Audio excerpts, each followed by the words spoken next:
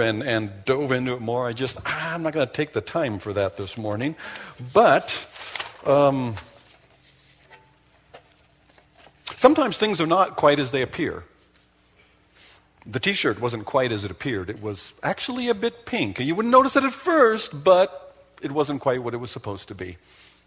Here we had a movie that was portrayed to us, and the inspired by the biblical story. Well, not exactly. In fact, I included in your notes at the bottom of your sermon notes. There's a little tiny print.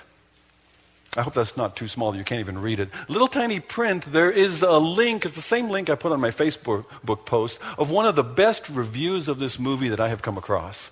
He nails it. The reason, as you follow through the movie and you find out, well, it doesn't seem to follow the Bible story. I mean, they keep bringing in stuff that I don't remember reading that. That's because the movie doesn't follow the Bible story. The movie is not inspired by the Bible at all. The movie is inspired by something called Kabbalah. Now, Kabbalah is a present form, a dusted-off form of ancient 2nd century Jewish Gnosticism. It's a form of belief that, well, the long and short of it, part of it is that the earth was not created by God. The earth was created by a spirit being who was descended from God. God created another, who created another, who created a lower being, and finally somewhere down the chain there, that being created the earth. This material world, which is inherently bad to begin with simply because it's material. And so anything that creator of the world does is going to be bad. If you seem to pick up that the creator, they don't use the term God, the creator in the book of Noah, or rather the movie Noah, seems to be kind of not a very nice God. Well, that's the understanding of the creator in Gnosticism. I'm not going to go into all those details because we're supposed to teach the Bible, not Gnosticism around here. But to understand the movie, I would encourage you, if you've seen the movie, check out that review. If you haven't seen the movie, read the review, and then you can decide if you see the movie or not. But if you see the movie, because lots of people are talking about it, you will get things out of it that you might not have seen otherwise. I get why they're doing that. So I encourage you to check out that review. But Noah is a big story, and that's one of the reasons the movie was much bigger than it would have been otherwise. This is a big story, and there are themes. If people are seeing a movie, if they are talking about the movie, cannot we use that movie to preach the gospel? Can't we use that as a touchstone? Didn't Paul do that on Mars Hill? He wandered around the city and he saw all these idols. He could have gone up to Mars Hill and said, you people have a lot of idols and you need to get rid of them all. He didn't do that. He said, as I was wandering around your city, I see that you're a very religious bunch of people. You're a lot of spiritual interest here in town. And I saw this one idol to the unknown God. And that's the one I want to tell you about, the God that you don't know but you need to. Noah has some themes in it that are wonderful touchstones, connection points for us to proclaim the gospel. That's what I want to talk about this morning, all right? So, the gospel according to Noah, just first of all, Noah in Genesis. Talking about Noah in Genesis, and I grabbed, if you didn't see the movie, I did grab some screenshots from the movie, so you can at least get a little bit of it here and there.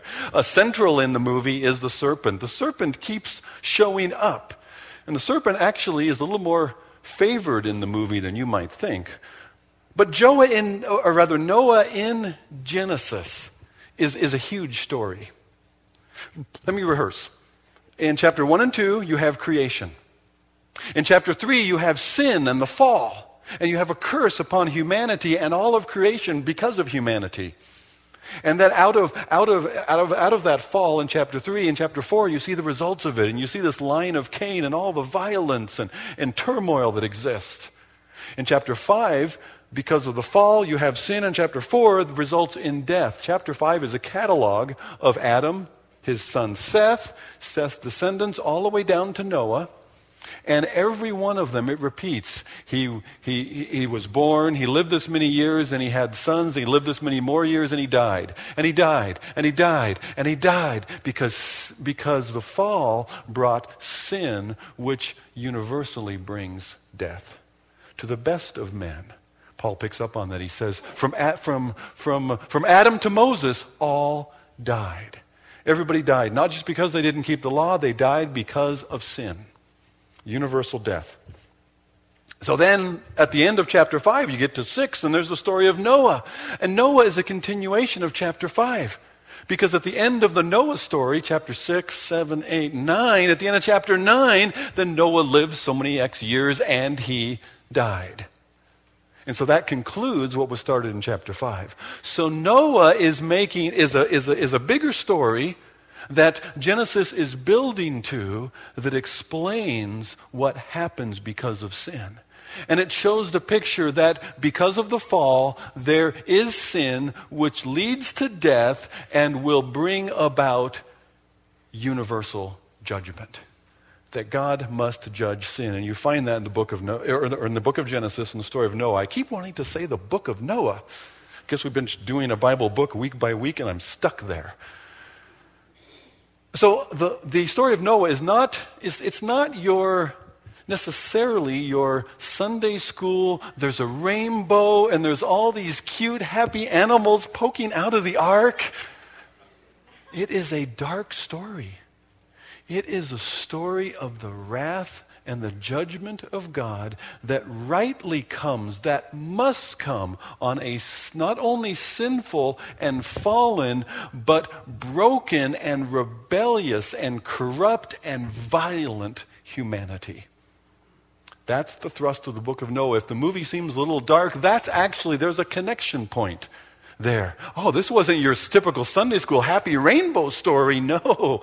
This is a dark story. Why is Noah such a dark story? Because Noah reminds us of a universal judgment and accountability. You know, I was talking to a friend this week, and he said, "Yeah, I went to the Noah movie with some friends of mine. They weren't church friends. They don't go to church, but they wanted to go see the movie. And so I said, okay, I'll go with you." And I went with him, and it was like, I was really surprised by what was in the movie. But afterwards, he said, we were sitting down talking. We went out and got some food, and we were talking about the movie. And right there on his iPhone, they were now curious. Well, what's the real story? And he was able to, in 5 minutes, they could read the real story, and then they begin to talk about the real story and what was going on there. And that's exactly what we can use this movie for. We can use this. There's a couple of themes I want to point to you that describe, that are a great touchstone connection intro into the gospel. First of all, out of Genesis chapter 6 is humanity's depravity and accountability. Humanity's depravity and accountability. In Genesis chapter 6, and we're back at the beginning of the Bible now, in page 5 if you're using a Pew Bible. In Genesis chapter 6 and verse 1, when man began to multiply in the face of the land, and daughters were born to them, and the sons of God saw that the daughters of men were attractive, and they took as their wives any they chose, then the Lord said, "My spirit shall not abide in man forever, for he is flesh. His days shall be 120 years." That is not a limitation on how long man's going to live now, because Noah lived much longer than that, and some of his descendants. But it's from this point, there's 120 years, and the flood is coming. 120 years, and judgment is coming. And the Nephilim, or the giants, were on the earth in those days, and also afterwards, when the Son of God came into the daughters of men, they bore children to them. These were the mighty men who were of old, the men of renown. The Lord saw that the wickedness of man was great in the earth, and that every intention of the thoughts of his hearts were only evil continually. That picks right up on Genesis chapter 3, doesn't it? The knowledge of good and evil. And what comes out of that, what that leads to, what the result of that is not that now man is enlightened and can make better choices. No, the thoughts of his heart are only evil continually. Innocence has been lost, and now man has given himself. Humanity have given themselves to only evil continually. The Lord regretted that he had made man on the earth. It grieved him to his heart, and judgment is coming. There is a universal depravity in humanity. That's true. Somebody who sees the movie will certainly get that out of it. And if you've seen it, you can say, one of the things I saw in the movie was the movie seemed to do a really good job of showing that all of man is sinful, the brokenness of humanity. There doesn't seem to be any way to fix man. That seemed to be really strong in the movie. That humanity is messed up, and the Creator has determined that they are all sinful. Even Noah comes out as sinful. If you saw the movie, you could point that out. If you didn't see the movie, you could say, well, one thing I've heard about the movie is they do a real good job of showing the sinfulness, the brokenness, that humanity is what the Bible calls depraved. Absolutely fallen. A mess. Humanity is a mess. Is that in the movie? Did that come out? Anybody who's seen the movie is going to say, yeah, now you've got a bridge into the gospel. Whether you have seen it or not. Yeah, actually in the Bible, in Genesis chapter 6, it does say that.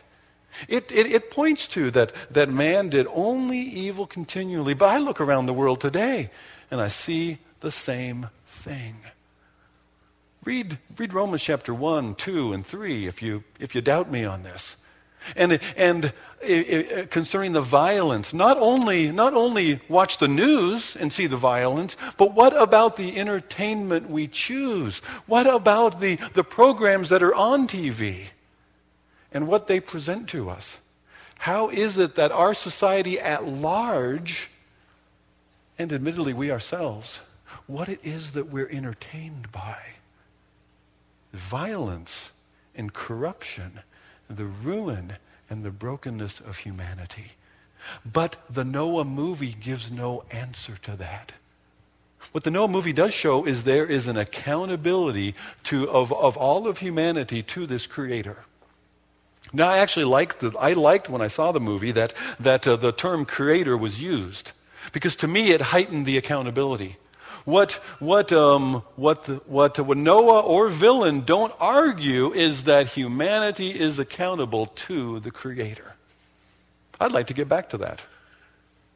That was a point that reminded me that yes, if as the Bible said, let's forget about the Gnostic Creator now, if as the Bible said, God created the heavens and the earth, and on the sixth day, if God created humanity, doesn't God have the right to do with His creation as He pleases? The movie affirms that. The movie does not deny that. The movie understands that we have an accountability. It reaffirms what we know from the Bible, that there is a coming great white throne of judgment. That as Philippians chapter 2 and verse 10 says, that every knee will bow and every tongue will confess that Jesus Christ is Lord. All of humanity, whether they like it or not, will be held accountable to our Creator, the one who made us. That's a healthy thing. What is it then that we owe our Creator? What is it that our Creator then expects of us? The Bible tells us about that. You see, now I've moved from a major theme in the movie back again into what does the Bible say about that? What is it? Well, one great verse that just summarizes it is in Micah chapter 6 and verse 8. He has shown you, O man, what is good and what the Lord requires of you, to do justly and to walk and to love mercy, and then walk humbly with your God. When I can't do justly, I have to love mercy, and God's mercy for me. God's mercy for me. And in light of that, I walk humbly because I have not saved myself. I have not been good enough. I have not qualified myself. I have not done some good deed that allows me to be caught up back into heaven, into God's presence again. No, but that's based, my acceptance, my standing before God is based on His mercy. As it was in the days of Noah, Jesus said, so shall it be when the Son of Man comes, when the Son of Man is revealed, as it was in the days of Noah. And the interesting thing is what Jesus describes when He talks about as it was in the days of Noah. He says, men are eating and drinking, and they're marrying, and they're giving in marriage. All horrible things. No, they're not, are they? It's like, did that ever trouble you? What's wrong with eating? What's wrong with getting married? Josh and Danielle think it's a good thing. Yeah, we actually like that. We're for marriage. Jesus, what? It's normalcy. They're going on with life as normal, but life without reference to God. I don't have time to unpack that further and what's going on in the first verses of chapter 6, that men were choosing whoever they wanted to marry. And just, it's continuing on with life. Godlessness is not necessarily the worst sin you could think of. Godlessness is living as you please without reference to God, to whom you are accountable. In our last days, awaiting the Lord's return, godlessness is living life without any reference of the Son of Man's coming. As they say, as Peter wrote in his epistle, 2 Peter, as in the last days, men will say, well, where is the promise of his coming?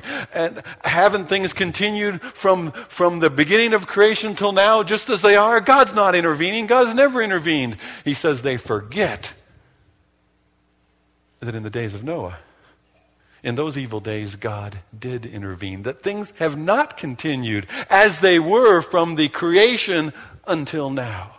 God has intervened once, God will intervene again. God will hold this world accountable. I would actually say God intervened in the days of Noah. God intervened on the cross of Calvary. And God has already judged all the sin of the world there.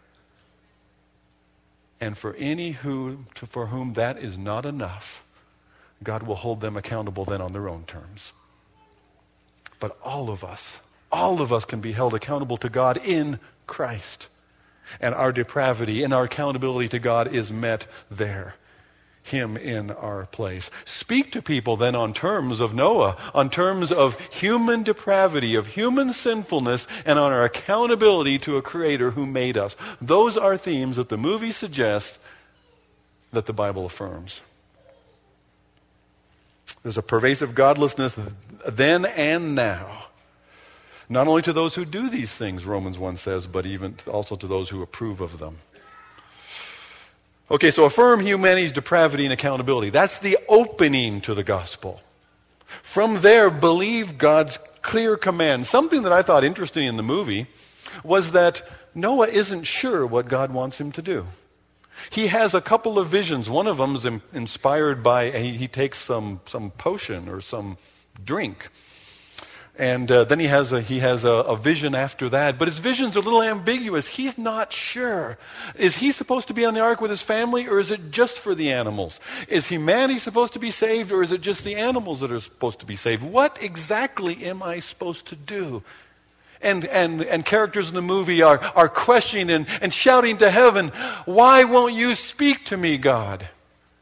Noah, in Genesis, actually has a very different experience. God speaks very clearly to Noah. Look at chapter 6 again, from verse 14. Well, verse 13. God said to Noah, I have determined to make an end of all flesh, for the earth is filled with violence through them. Behold, I will destroy them from the earth. 14, make yourself an ark of gopher wood. Make rooms in the ark. Cover it inside and out with pitch. This is how you are to make the length of the ark, 300 cubits. Its breadth, 50 cubits. Its height, 30 cubits. Make a roof for the ark and finish it to a cubit above, and set the door of the ark in its side. Make it with lower, second, and third decks. For behold, I will bring a flood of waters upon the earth to destroy all flesh in which the breath of life under heaven. Everything that is on the earth shall die. But I will establish my covenant with you. And you shall come into the ark, you and your sons and your wife and your sons' wives with you. And every living thing of all flesh you shall bring, two of every sort, into the ark to keep them alive with you. They shall be male and female. So there's very specific directions that God gives Noah. In fact, at the end of chapter 6, Noah did this. He did all that God commanded him. Noah said, or rather God said to Noah, God commanded Noah. God was very specific with Noah. It wasn't just some idea and a dream or a vision about maybe what I'm supposed to do that Noah has to figure out and interpret. No, God has given a very clear word. That's a fun thing in the movie that you can deal with. Because what does that suggest? Well, the movie showed this, and that bothered me. I heard that in the movie, maybe if you didn't watch it. I heard that in the movie that Noah isn't sure what God would have him to do. But in the Bible, God was very clear. Why does that matter? God has been very clear. God has been very clear with humanity. God has been so clear that even to this day we have a very clear written record of what it is that God would have us to do. And it boils down to this. The question was asked and the simple, plainest answer is given. A man asked in Acts chapter 16, "What must I do to be saved?" And Paul's answer to him, the apostle's answer is, "Believe on the Lord Jesus Christ and you will be saved." He did this for us. God gives us 4 different gospels, 4 different facets of that beautiful jewel to tell us from 4 different angles and 4 different accounts who Jesus is and what he's done for us. God has been very clear. Believe on the Lord Jesus Christ and you will be saved. The Bible is clear in Noah. The Bible is clear in the gospel. The Bible, God is patiently waiting. As he waited patiently in the days of Noah, he is patiently waiting. Peter says the reason God is delayed, the reason that he hasn't intervened yet in the evil of this age is because God is patient, not wanting for any to perish. And the gospel continues to be held out very clearly. And hopefully from you and I, very clearly to the people around us. That you are there because God is clear. Think about that. You are there near to your friend who hasn't got a clue what God would have him to do. You are there because God is clear. God has told you and put you there. God has put it into your hands and put you there. God is clear. Our response then is to believe, like Noah, to believe God's very clear command. Hebrews chapter 11 says this about Noah. By faith, Noah, being warned by God concerning events as yet unseen. Can you imagine build an ark? I'm going to send rain down from heaven. It's going to flood the earth. And Noah perhaps has never seen rain before.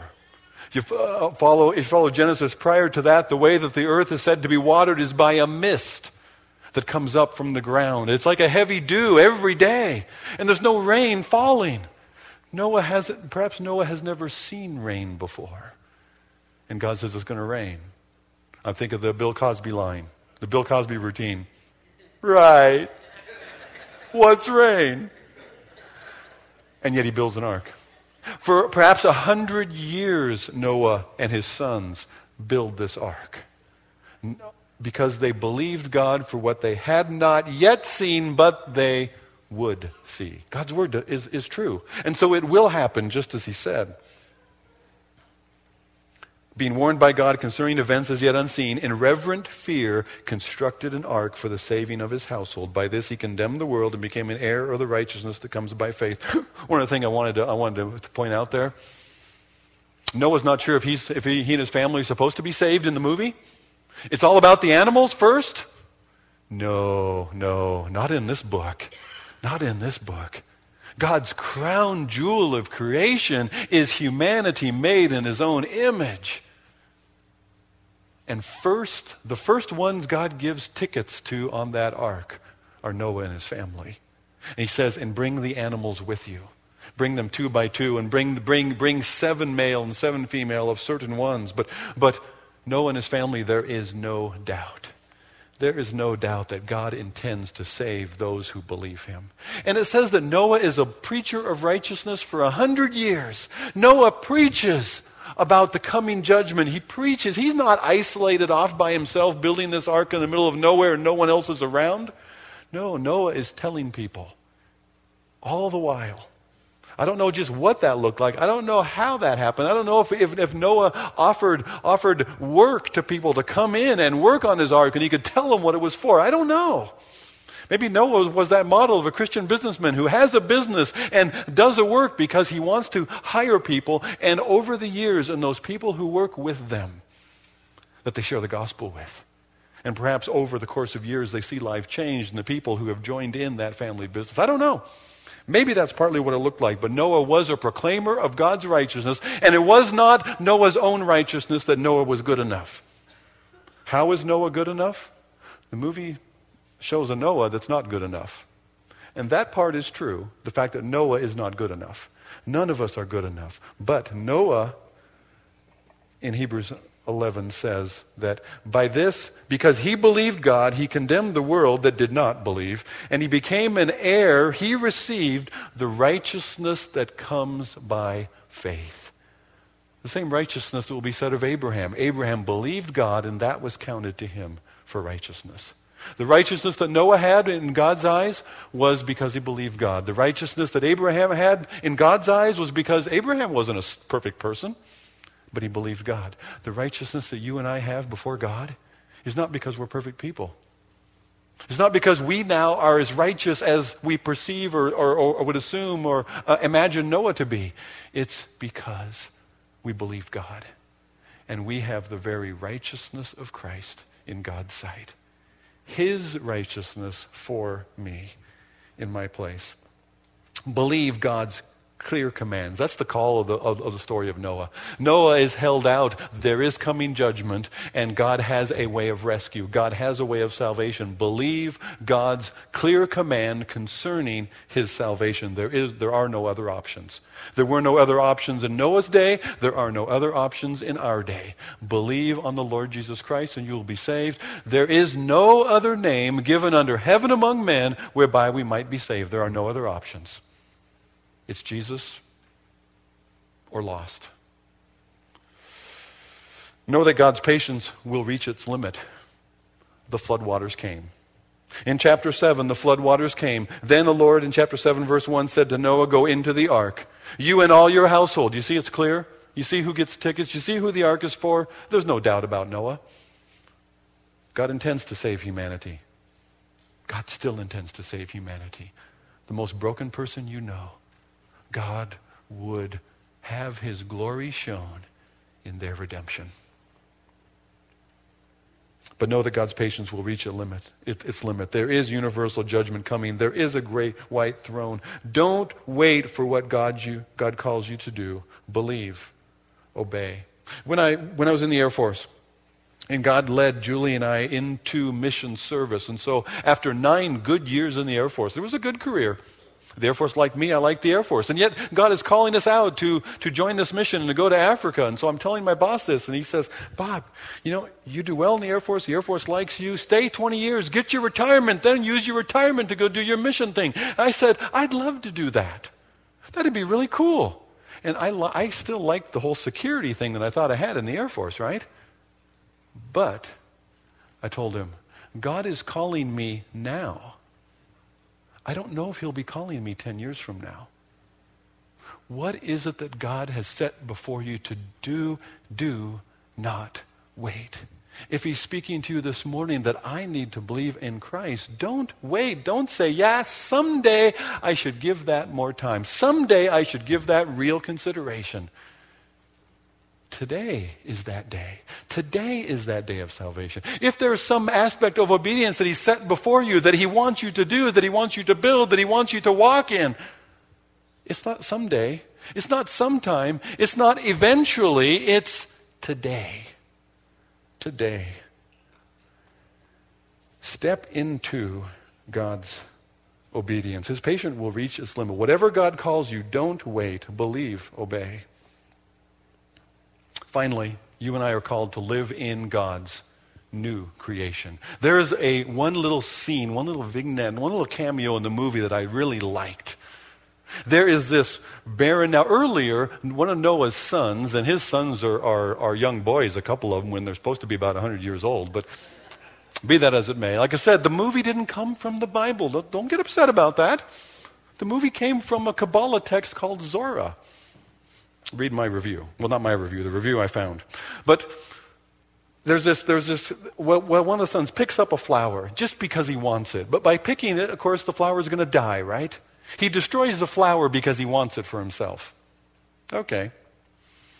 Later on, when the rain first drops, the first couple drops of rain, a drop of rain comes down and strikes this barren, sandy, looks like burned out soil. It strikes that soil, and out of that barren ground, there's nothing. Out of that barren ground where the raindrops struck. And what's the rain in Noah's story? Is the rain wonderful, beautiful rain like we have around here? No, it's not. The rain in Noah's story is bad. The rain in Noah's story is judgment. But where that first drop falls into the ground, this beautiful little flower pops up. This beautiful little flower, which is the same flower that was the same kind of flower that Noah's son had ruined. Ruined. Out of God's judgment comes new life. I love that little cameo. I could preach just that little cameo. But you wanted to hear the whole story, so I couldn't just do the Noah's flower. You notice the sermon this morning, Noah's flower. Probably wouldn't have gone off really well. You say, huh? But there's a sermon there. There is the gospel to tell there. Why? Because out of judgment comes new life. He was judged in our place. Jesus was judged in our place so that we could have new life in Christ. If any man be in Christ, 2 Corinthians 5 says, if any man be in Christ, he is a new creation. Old things are passed away. All things have become new. And all these things are of God. God has done this. How did he do that? At the end of that chapter, a couple verses later, it says that he who knew no sin became sin for us, was made sin for us, took our sin upon himself for us so that we might become the righteousness of God in him. That was the exchange that was made. Out of that raindrop that falls and the life springs forth, out of God's judgment comes new life. And you and I then are new creations in Christ Jesus if we have believed in Christ, and we are to live in that new creation. We are to live in that new creation. In the midst of life's chaos, in the midst of life's storm, in the midst of a storm of sin's consequences in the human experience, and you have it in your own lives. Your lives are full of trouble. I know that. We have that. That is our experience. It is mixed up. It's messed up. It's not yet as it's supposed to be. And you sometimes want to cry out to the heavens, God, where are you? Why won't you do something? Why won't you speak to me? You feel like you're in Noah's movie. But in the midst of this looming chaos, you and I can live a new life. We're like that little plant that springs up in the midst of a barren land. And not merely for our own selves, for our own sakes, but we are that new life so that others in the midst of the barrenness can see it. And by seeing that new life in us, they too could know him. The Noah story in Genesis, in chapter 9, ends on an awkward note. The Noah story in Genesis ends with it not being perfect. Things are still not well. We have man, a new humanity, sort of, after the flood. There has been creation. Out of the waters of chaos, dry land appears. And then in the flood, the waters of chaos come again and bury the dry land. Creation, uncreation. And then there's Noah and his family, a new humanity out of the ark. And yet the same humanity descended from Adam. God didn't pick the best he could find and said, we'll start over with these and now things will be okay. Things are still not okay. And you find carelessness in chapter 9 leads to sin. Noah grows grapes. Noah makes wine. Noah gets drunk. Noah's laying there with no clothes on. You're not supposed to do that again. Ever since Genesis 3, God made coverings, right? Remember that? And Noah's lost his covering. And one of his sons apparently ridicules that, or his grandson ridicules that. And so there is this sin that occurs, and there's a curse that comes out of it. Why does chapter 9 end that way? Because it's telling us that it's still not yet as it's supposed to be. even after the flood, even starting humanity, giving humanity a reset, if you will, doesn't fix it. It doesn't fix it. We need a better than Noah. We need a better than Noah. And if the Noah movie tells us anything, it tells us that we need a better than Noah. But a better than Noah has come. A better than Noah has come. You know, there's an obscure verse in the book of Ezekiel. I printed this in your notes. Ezekiel chapter 14 and verse 20. Actually, it says it in verse 14. It says it again in verse 20. Even if Noah, it's talking about the evil of Ezekiel's day. Even if Noah and Daniel and Job were here, they themselves could deliver only themselves by their own righteousness. Noah himself, if he lived during Ezekiel's day, he wouldn't be good enough to save anybody else. We need a better than Noah. Noah wasn't good enough to save anybody but himself. We need a better than Noah, but a better than Noah has come. You know, Noah's a boat building story. One thing I've learned about of men who have boats is, what size of boat do you need? A boat that's just a little bigger than the one you've got, right? If I could have a boat a little bit bigger than the one I've got, that would be a boat big enough, yeah? We got a bigger boat than Noah, folks.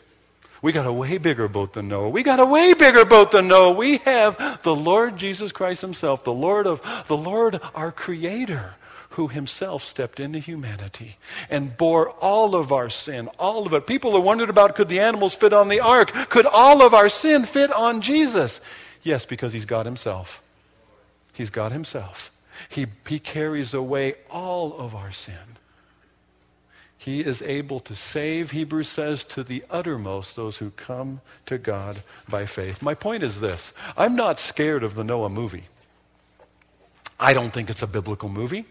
I don't think it's a movie that you should use to get your understanding of the story of Noah. Like I said, it didn't come from the Bible. It comes from Gnosticism. But I will preach the gospel from Batman. I will preach the gospel even from themes out of this movie where it shows sin and depravity. I'll start there because that's where we need to start with the gospel. Where it shows our accountability to God, I'll start there. And I'll go back to the real story. I hope you have an opportunity in the midst of, if a story that tells a lie, if a movie that tells a lie gives us an opportunity to speak truth, to bring light into the midst of that darkness, I won't be thankful for the movie, but I'll use the opportunity God gives. I don't think it gains you a hearing to say, oh, well, the movie did this and that, and I didn't like it because... How about, did you see that part about how messed up humanity was? The Bible says that too. And go from there. Let's pray. Father, this is a big story, and we've taken a long time, but Lord, this is a story you put in Genesis for a reason. You've given us a story that many find hard to believe, and yet you have been very clear. Lord, would you give us opportunity to speak your gospel? Lord, if it's even from this story, if a movie being out there gives us an opportunity to proclaim the truth of your gospel from your word, Lord, give us the courage to do that. Help us, Father, to be your ambassadors for Christ Jesus, to take this new life that you've given us to the people you've placed us around. Lord, that we might be like that tender plant out of dry ground. Lord, that we might be light in the midst of darkness, holding forth and holding fast to the word of truth, so that those around